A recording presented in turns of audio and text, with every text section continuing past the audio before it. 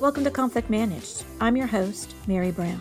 This week on Conflict Managed, we are joined by Sarah Freeman Woolpert, Deputy Director of the Strategic Advocacy for the Friends Committee on National Legislation, FCNL.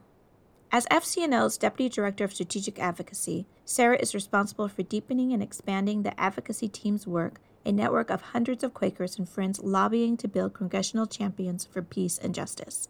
Since 2018, Sarah has trained and organized FCNL's grassroots network and has contributed to the broader base-building work of the Strategic Advocacy team. Sarah has trained hundreds of people to lobby, strengthening FCNL's intersectional approach to grassroots advocacy and mobilized new constituents to take action with FCNL. Sarah is a former correspondent and associate editor at WagingNonviolence.org, a people-powered news source examining grassroots struggles for peace and justice around the globe. She has also served as a board member for USIMO, an educational nonprofit in Bosnia-Herzegovina.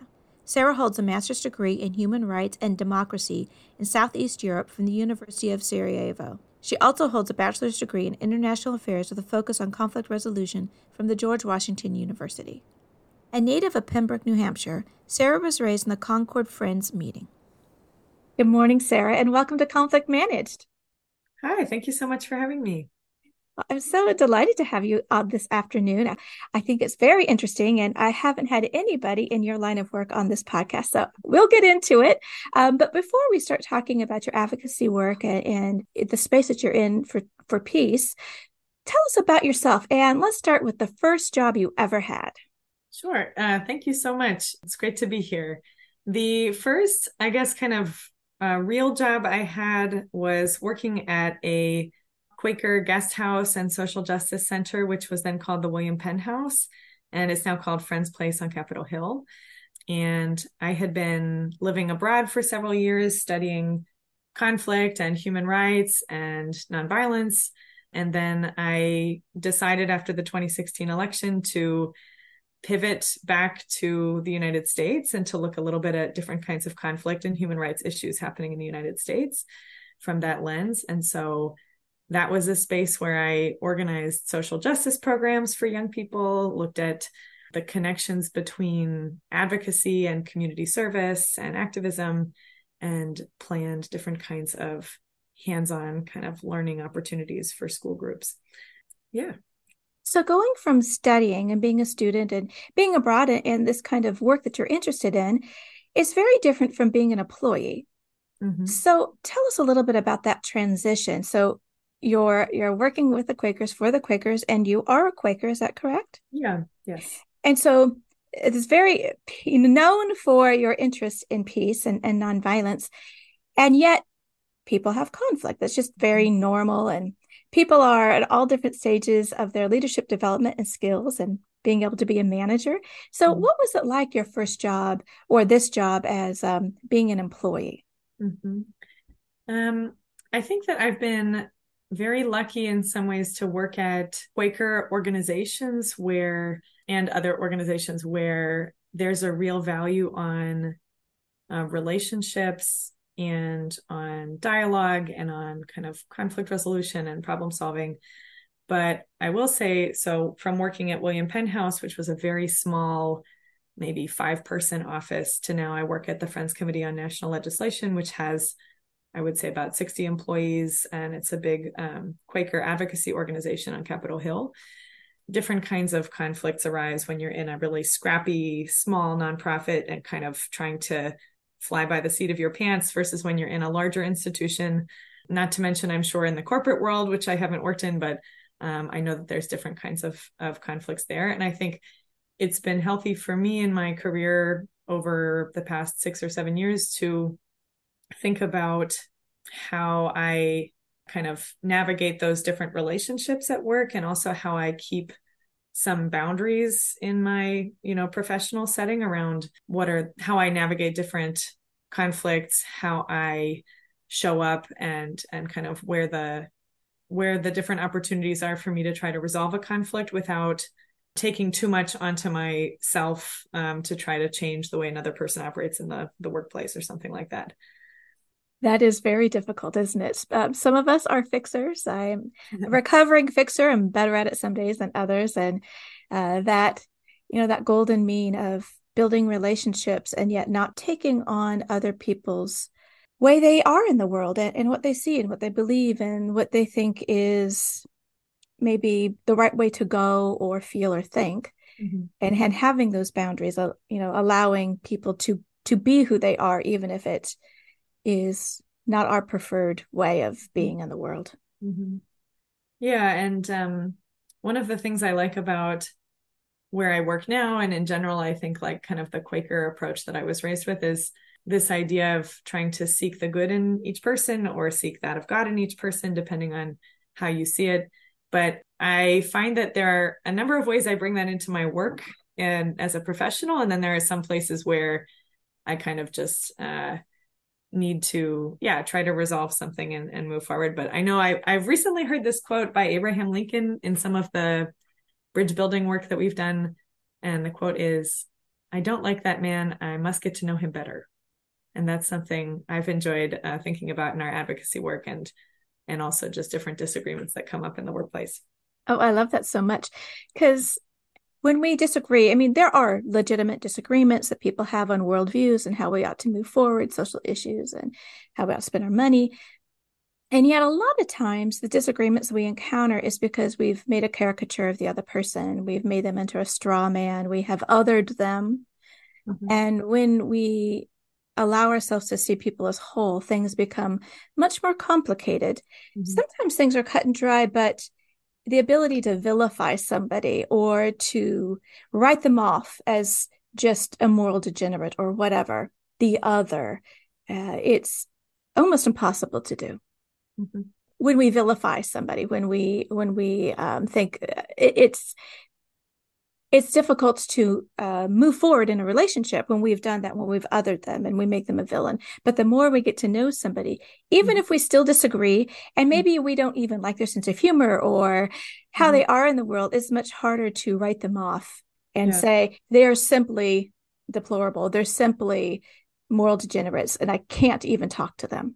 Yeah, exactly. And I think that can happen in all areas of our life. And I think the more that we can try to notice the times when we feel that way and like kind of bring that awareness to the situation, I think that that's really helpful. And I think we try to do that sort of with power, with people in elected office and people who hold certain kinds of power in federal government, like in our advocacy work. But I also think the same principles apply in, professional relationships with individuals. Like the way that we approach a lot of this work around conflict and dialogue is through relationship building. And for me, a lot of that has to do with getting to know people and building trust, even if, like you said, even if the idea is not that we're going to eventually agree even or like each other or whatnot. For me, there's always an important element of trying to better understand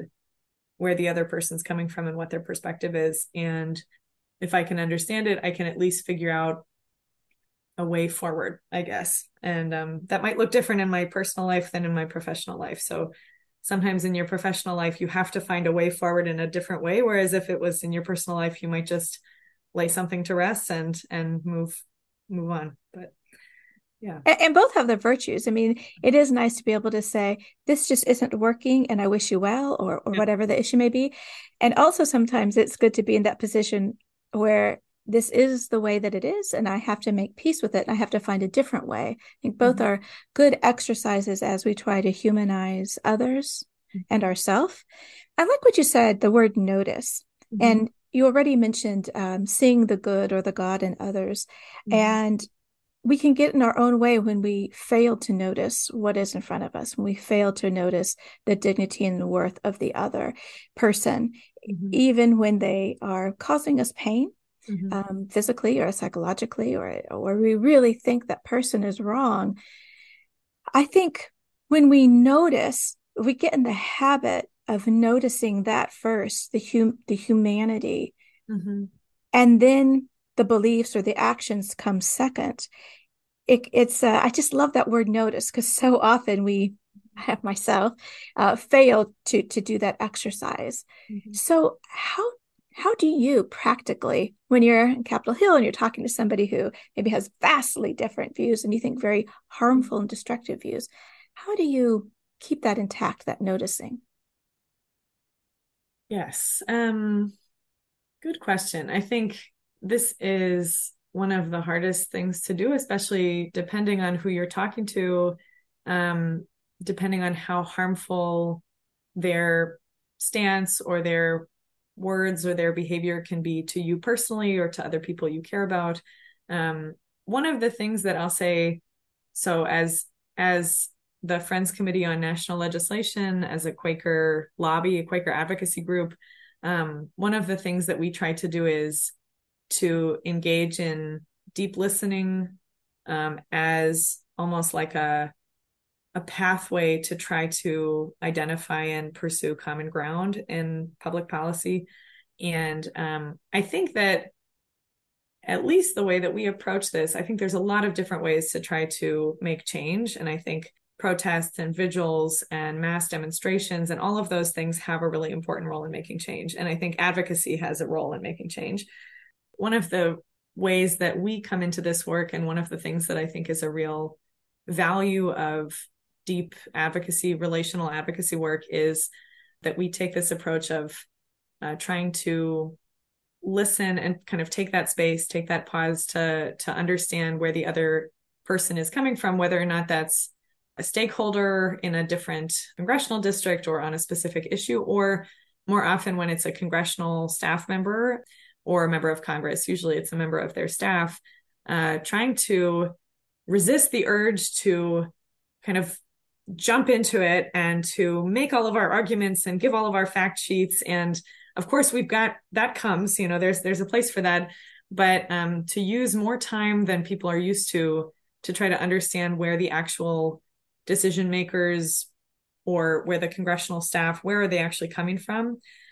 And then to try to see, is there some way that I can speak to the thing that they're really concerned about in a way that still kind of advances the cause that I'm advocating for? Or is there some way that I can probe a little bit deeper, ask some questions that will help me understand how I can move this forward a little bit more? And, I've noticed that there's a lot of folks, I train people to do this kind of advocacy across the country with their own members of Congress. And I've noticed that there's sometimes a knee-jerk reaction, especially with people like us, activists or people who really care about a cause or who are really passionate about something. There is a tendency to leap into those conversations with the assumption that the congressional staffer is not with you, is on the opposite side of the issue, or that they're strongly opposed to your issue, or that they don't care because they're not responding to your email. And my impression is often this is not the case. Often this is someone who is incredibly overwhelmed. Their attention is being pulled in 1,000 directions at any given time. And they're trying to navigate so many things that if you approach them by saying, you clearly don't care about this, you don't care about me because you haven't responded to my email, then you're kind of shutting off the potential to cultivate more understanding there, because that's not how they would see it at all. They really see it as, I'm trying to make time for more things than I can fit into a day, try to figure out which war I can, which of these incredibly important, incredibly serious things can I give my attention to every minute of the day. So I find that listening and trying to understand people can help us figure out where we can move forward on policy change too. I see so many parallels for our personal life and our life in our offices. I like what you said, spend more time than usual listening.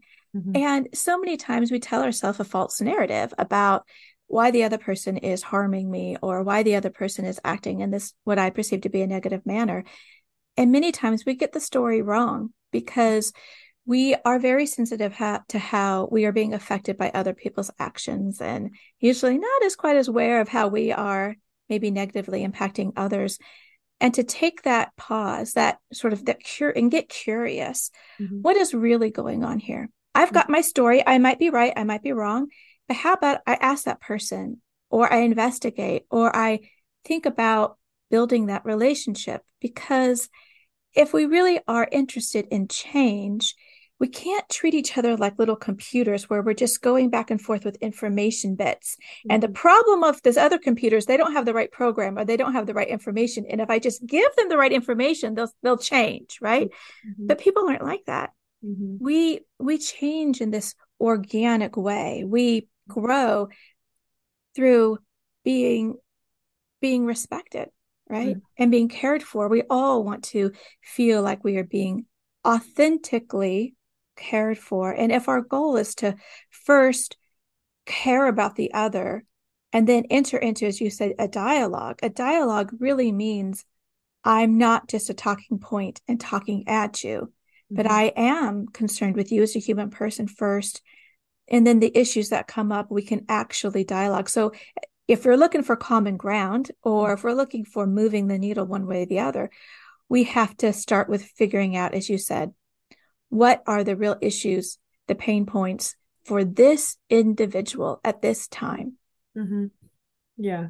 I think that the power of this approach is almost sort of once you get into this work, I think seems extremely intuitive that, all different levels of our lives, we're mostly just dealing with people, and people are unique in many ways, and also people behave in patterns. I'd say, like, there are different patterns you can see in different interactions and different ways that folks relate to a crisis or to a situation that's challenging.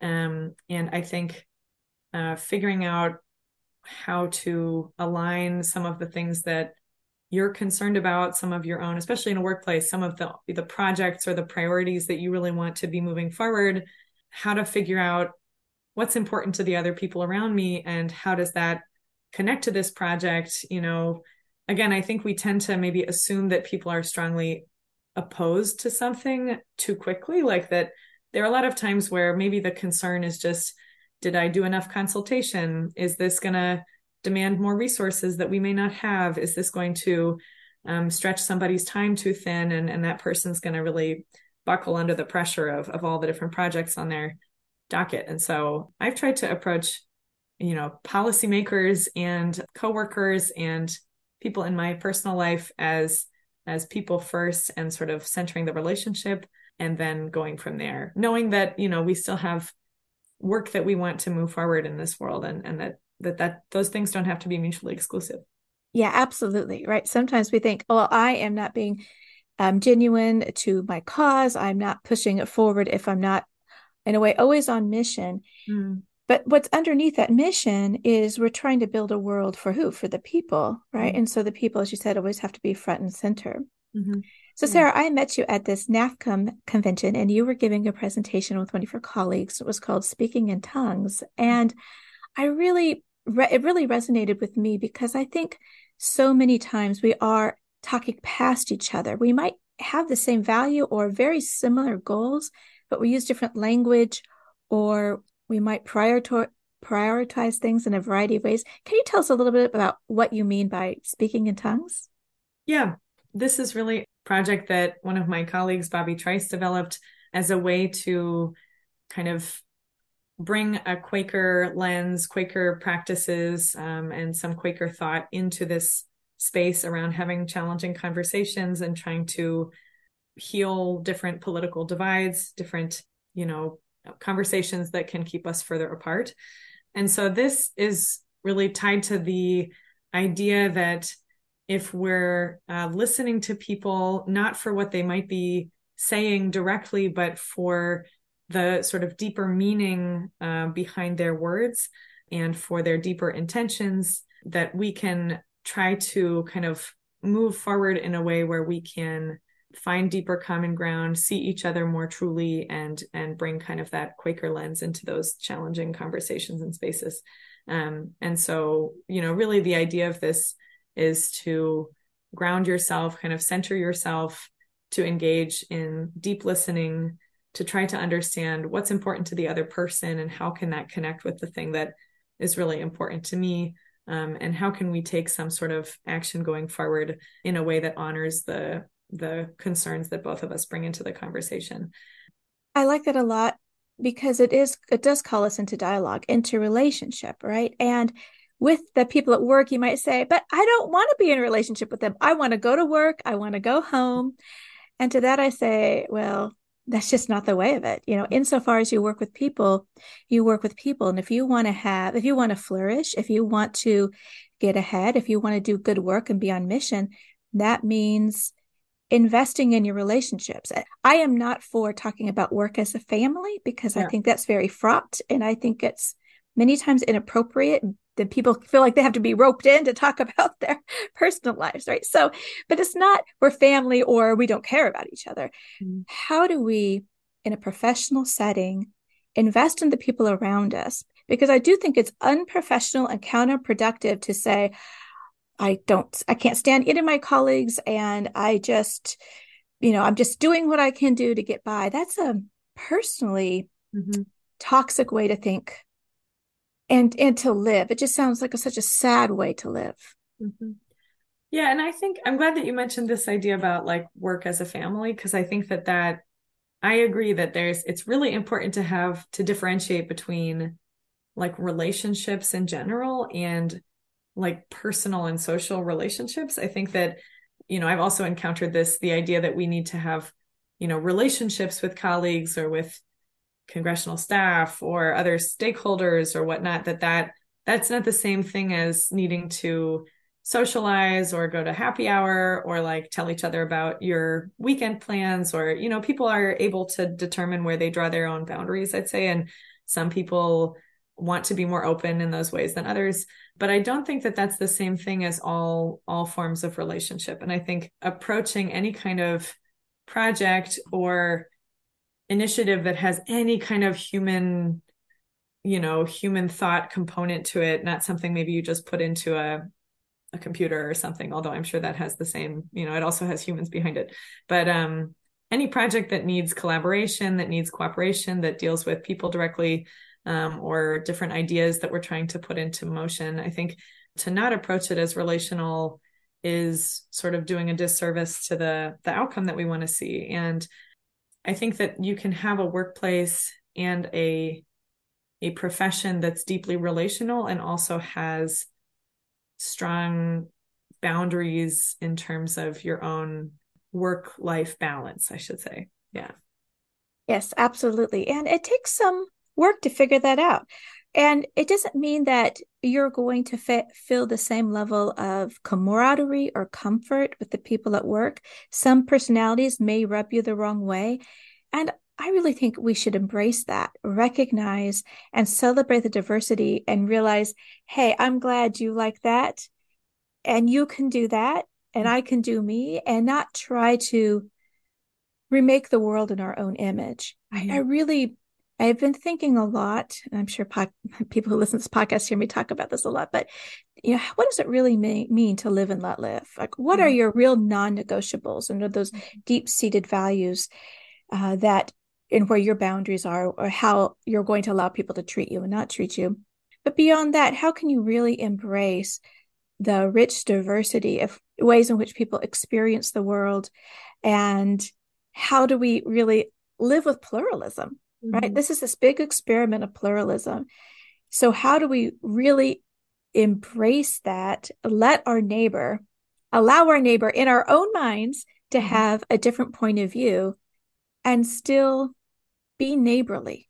As an advocacy organization, this is always the push and pull of kind of bridge building work is, on the one hand, not everyone is going to kind of agree with the things that we care about or that we are advocating for. Not everyone's going to agree with the way that we're advocating for those things. And, if we just plow ahead without deep listening and consultation, then there's a number of things we might be missing that could really enhance our work and could bring more people into that work and make more people feel heard. So one thing I love about FCNL is that we have 13 different legislative priorities. We work on a huge range of things, but we determine that through what's called the priorities process, which is a process to engage Quakers from all across the country in discerning what issues FCNL should work on as a Quaker lobby.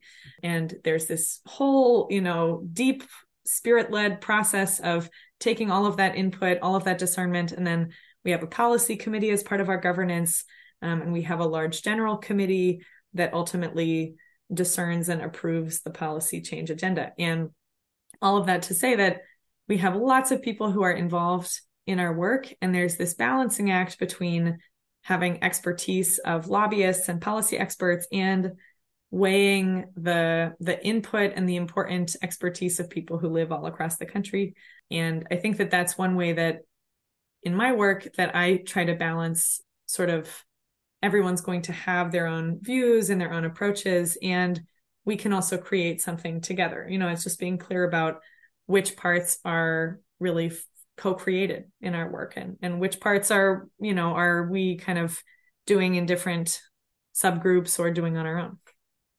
I like that. I was just thinking of the individual's experience of whether it be in the work environment or larger social political issues, thinking about our own stuff, because sometimes it can just feel very overwhelming, the issues in the world, the issues at work that many people face.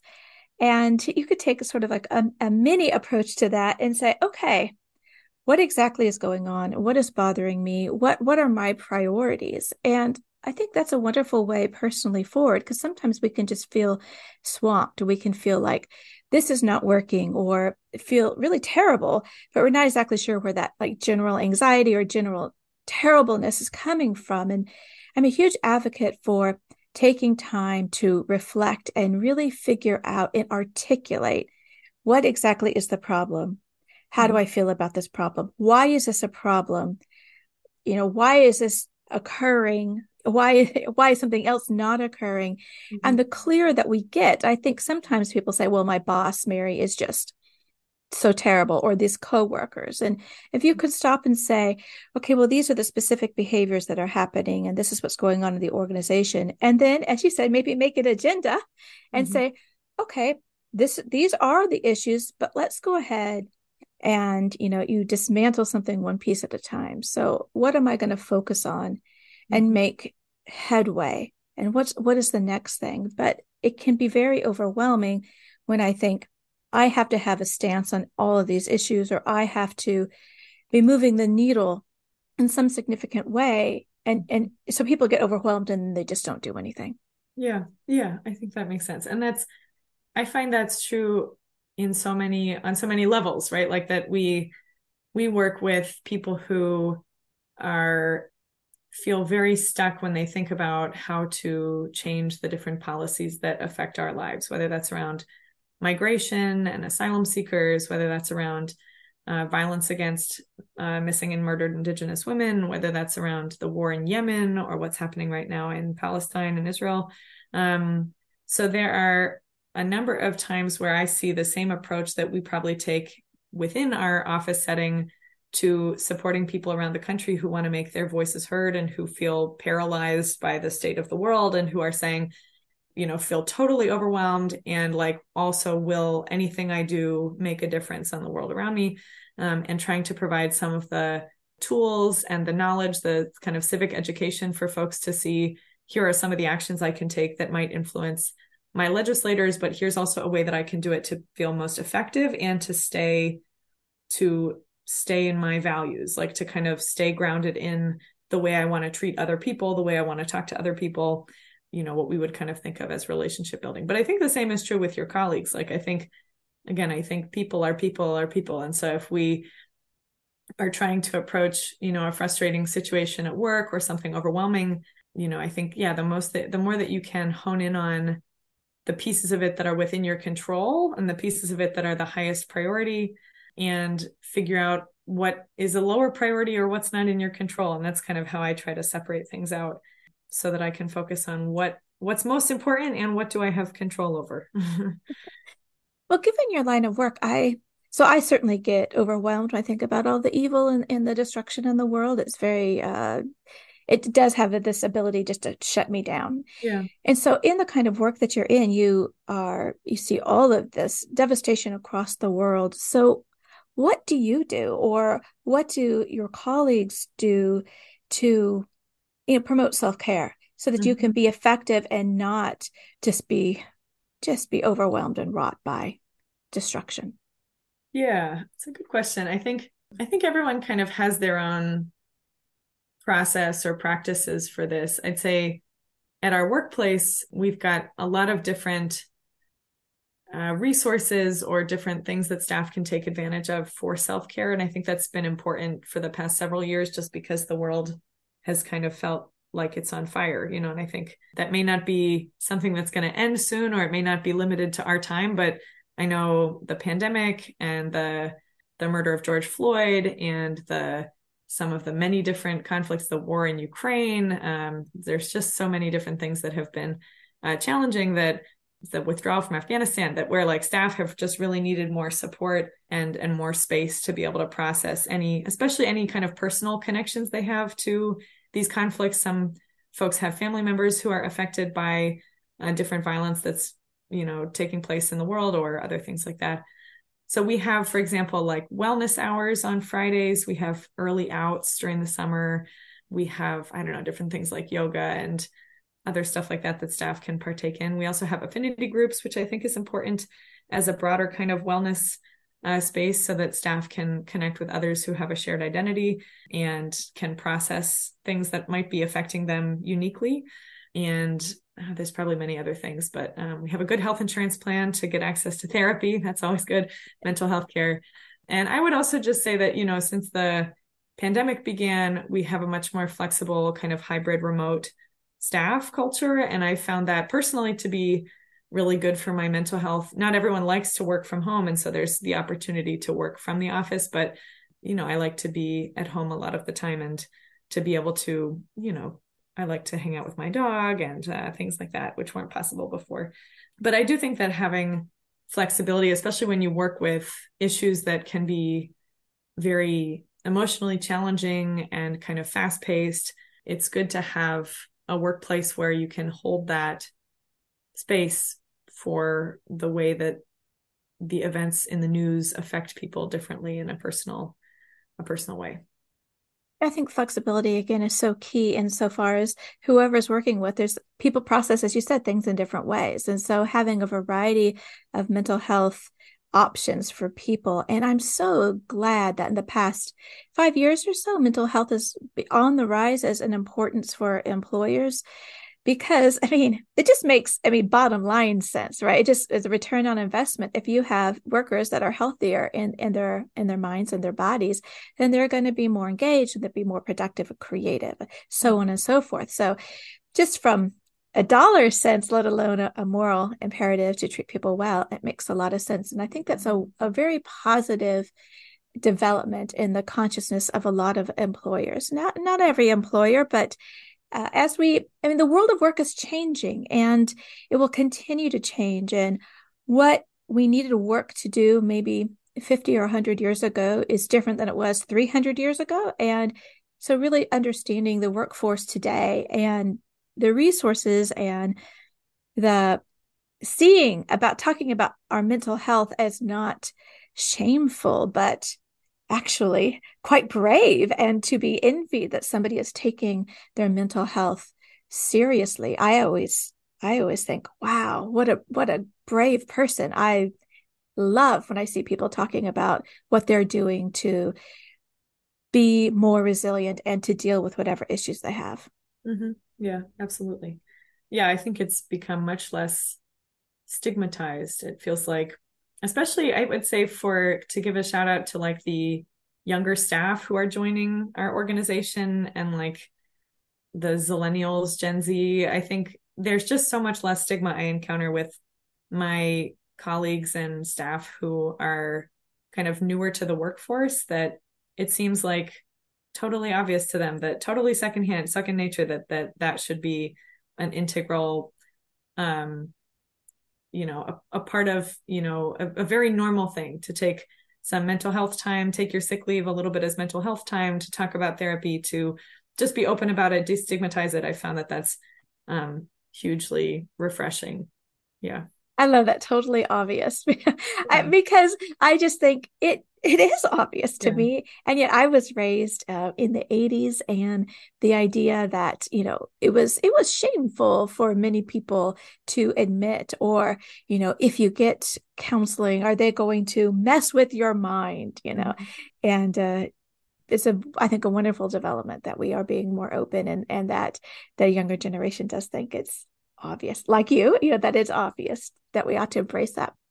So, Sarah, what do you think about the different places that you've worked and the people you've worked with? What is the best experience you've ever had with a colleague or a boss, and what resonated with you? What was so good about it?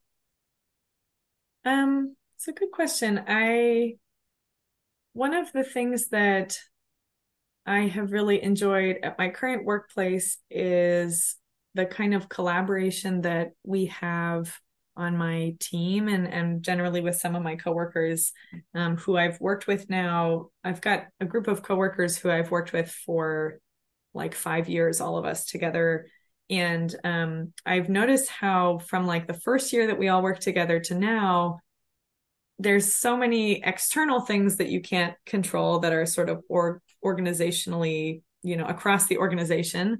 But in working with each other, I found that it's gone from, facing a lot of different miscommunications and challenges early on to it being very easy to work together just because we know each other, like we trust each other. There's shorthand, just like in any relationship. You only get into it when you really need to. And most of the time, you're able to brush things off and move past misunderstandings just because you have a really good foundation of trust. And I'm trying to think of something specific, but a number of times that we've put on kind of like fly-in events in Washington, D.C., usually this is connected to a lobby day, connected to a piece of legislation, hosting, hundreds of people from around the country. And I would say for me, just working with the same coworkers for years and putting those events on has felt, especially going through the pandemic. Now we're doing them in person again. We're still navigating different challenges around, vendors and hybrid format for attendees and things like that. But I would just say that putting on events together where you can both see the creativity of your coworkers coming through and know that you had to overcome different misunderstandings or conflicts to put together a massive event. And also then seeing the experience that you've curated for other people who are coming there for the first time and meeting each other. To me, that's always extremely rewarding. And we have one coming up in a couple of weeks. So it's been on my mind just how impactful that can feel. To get that trust and that kind of shorthand that you talk about takes relationship building, right? As you said, when you first come in, you don't have that. You don't know these people. You don't know their skills, their strengths, what they're not as good at. And you have to build relationships to be where you are 5 years later. Mm-hmm. And I'm sure it really helps that you have these foundational mission and vision and beliefs about seeing the good in others. And that just is a reframing, or for some people, a reframing of how I take other people's behavior or how I even interpret what is going on. So did it just sort of happen organically with this group, or how did this really, how did you get here 5 years later? So there was a point where a couple of years ago where I felt that some of my coworkers and we were kind of misunderstanding each other. There was siloing. So we had these different programs and it kind of felt like they didn't talk to each other, and it felt like there was competition between the programs, which you never really want in grassroots work. Like it should all be building in the same direction, uplifting each other's work and not feeling like you're kind of all, in some sort of vague competition.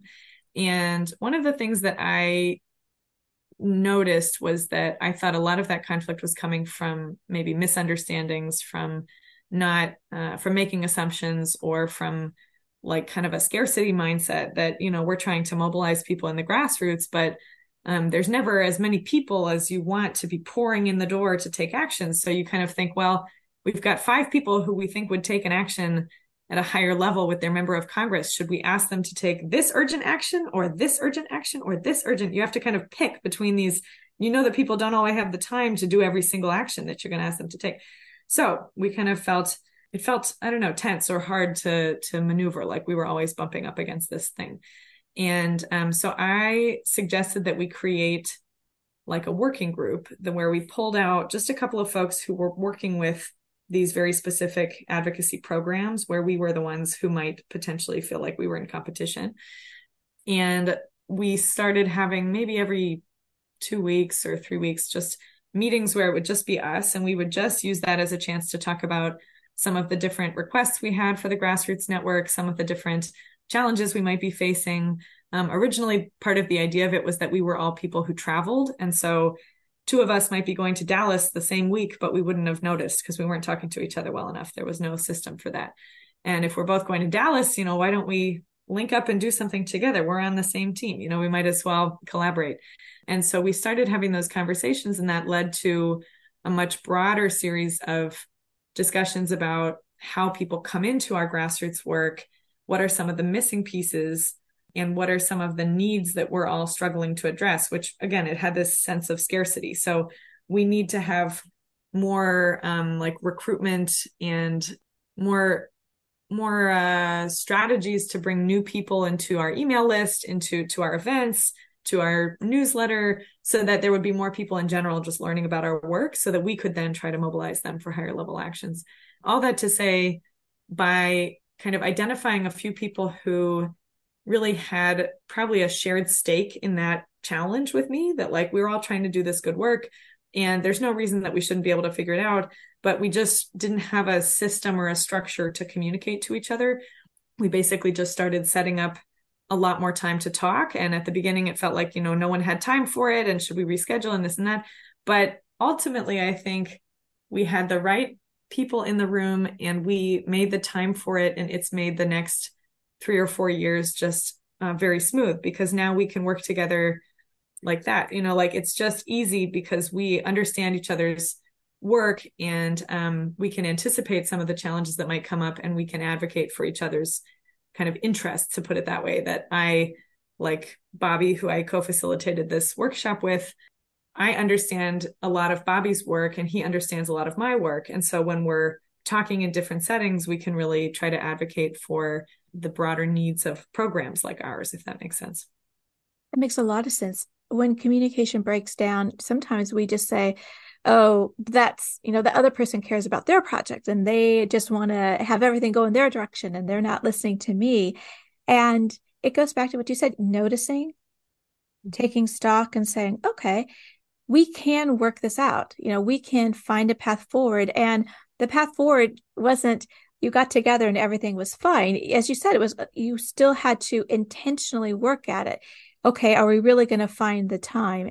And then you found the time, and you have had years now of benefit from this real level of communication. Mm-hmm.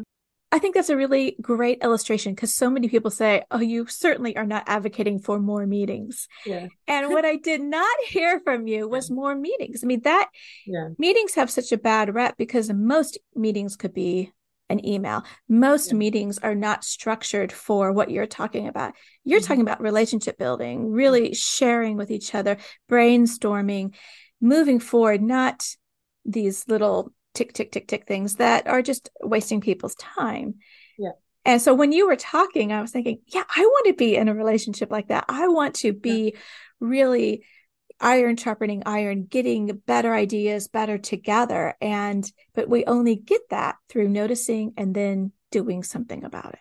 Yeah. And I agree. And I think that that's the difference, just like you put it there, between relationship building and meetings, kind of endless meetings. I actually find, I don't know if this is an unpopular opinion, but I find that like the fewer people in the meeting, the more we can get done. I think maybe that's obvious, but it feels somehow anti-collaborative to me sometimes to not have as many cooks in the kitchen. But when you think about actually getting projects done, if you have 15 people on a Zoom call, I often find it's pretty silent. People are able to hide, they turn their camera off. That makes sense. I do that too. And if it's 2 or 3 people on a Zoom call, you actually have to engage and you're a little more comfortable speaking off the record and things like that.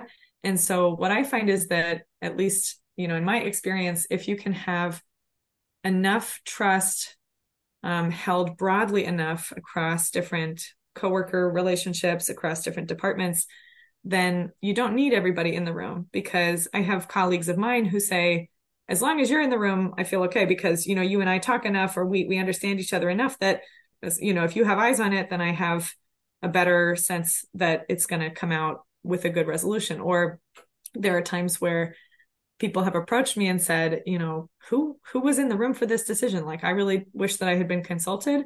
And that's a good reminder for me to make sure that I'm building enough trust that I can check in with folks to say, I want you to be consulted. I don't want to add more meetings to your calendar. Is there someone else that we could bring in on this to make sure that they're able to raise some of the concerns that you might flag? Or, can you and I have a little pre-check-in to see what those concerns might be so I can represent them? And I think that's why, for me, a lot of it goes back to trust building. And there are cases where I've tried to build more trust or kind of deeper relationship where it hasn't felt as effective, maybe, and like becoming, again, it doesn't have to be about everyone being friends or, socially kind of hanging out.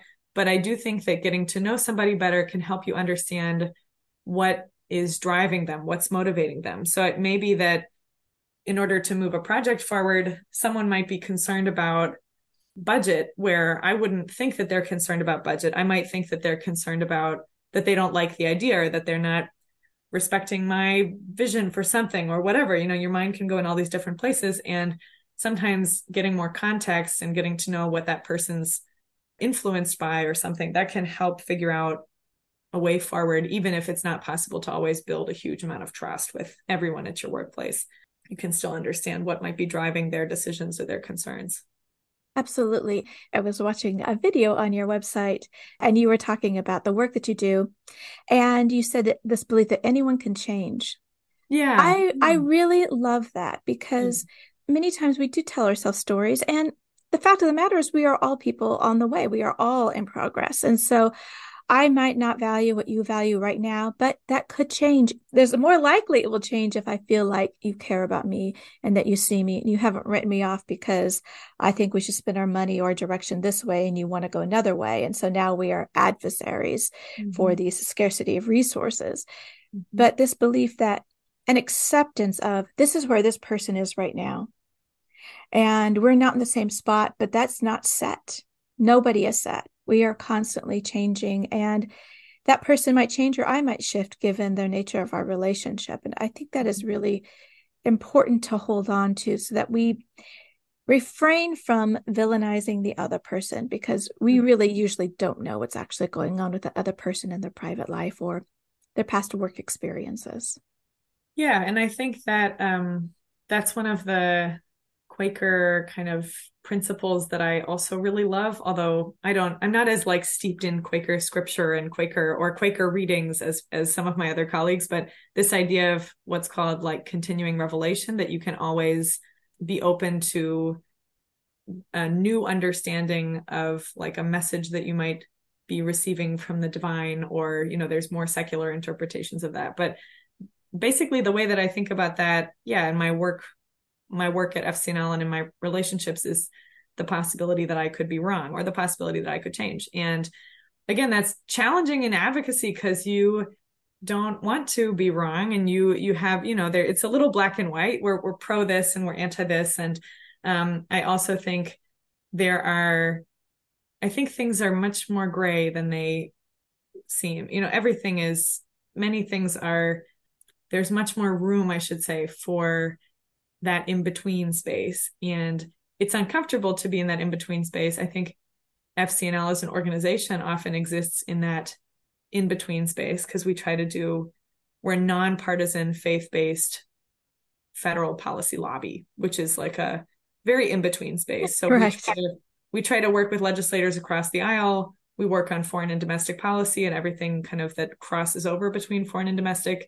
We work on a huge range of issues. And sometimes we partner with groups or individuals who we don't align with a lot of their values, but we're still trying to find way forward and trying to stay in relationship with them. And I think being open to changing your mind is important to be able to go into this kind of work in a way that is authentic and humble, and not seeing it as I have the right answer and I'm gonna try to sneakily get everyone else to do what I want them to do without them realizing that that's what I'm doing or something. Right. Like, it's not just a strategy. It's not just a manipulation. You can both care about a certain objective or a certain goal and authentically want to understand the other person sitting across the table.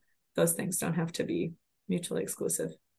I love that you said that, because I was thinking about the other can change, but certainly I can change, right? And one of the first ways forward with any relationship is humility, right? That I can change. I may not have all the answers. I'm sure there are some things I believe right now that I will change in the future. I don't know what those are, or else I would change them now. But that possibility that I can learn and grow, and I should learn and grow as I go through my relationships.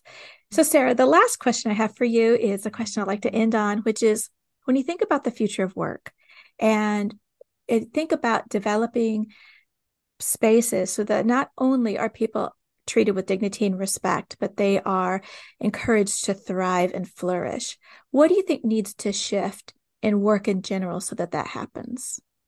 I think a lot of this has to do with, for me, having a strong understanding of the values that are prioritized and held at your workplace and by members of your leadership team, and being clear about those values when you're hiring new staff. I think bringing people into something where they know kind of what they're signing up for. And I never want to bury the lead when we're hiring at FCNL to say, we talk to Democrats, Republicans, and independents, and we want to try to build relationships with all of them. And if that's something that's really off-putting for someone, that's their right. But I want them to know that, because that's something that we hold true at FCNL. And so I think being clear about your values, having a leadership team that can support maintaining that kind of integrity of those values in the workplace, and working to create a culture where staff feel empowered to raise concerns, where the leadership and the staff are all also kind of living into that idea of we could be wrong, or we could change our minds, and how can we have enough openness to hear each other out when something's not working so we can adjust accordingly, or we can at least know that people in our community are feeling this way. So yeah, I think it comes back to those same core tenets of deep listening and relationship and humility and respect. That's wonderful. Sarah, thank you so much for your time today. It's been an absolute joy speaking with you. Thank you so much for having me. And I appreciate the work that you're doing. It's great to be on the podcast. Thank you so much. Sarah, thank you so much for being on Conflict Managed, and thank you for the nonpartisan work you do on behalf of justice and peace in the world. Many times people, myself included, feel a sense of hopelessness when you look at all of the tragedy going on around us. But I'm so encouraged to see how you act and empower others to act for the good of all. Conflict Managed is produced by third-party workplace conflict restoration services and hosted by me, Mary Brown. You can find us online at 3pconflictrestoration.com. If you haven't had a chance to check out my new book, How to Be Unprofessional at Work, Tips to Ensure Failure, it's a book that examines 80 tips of what not to do at work in order to start thinking about how do we have a healthy work culture. Please come back. We have new episodes every Tuesday. If you'd like to see interviewed, reach out to us. You can email us at 3pconflictrestoration@gmail.com. Our music is courtesy of Dove Pilot. And remember, conflict is normal and to be expected. Let's deal with it. Until next time, take care.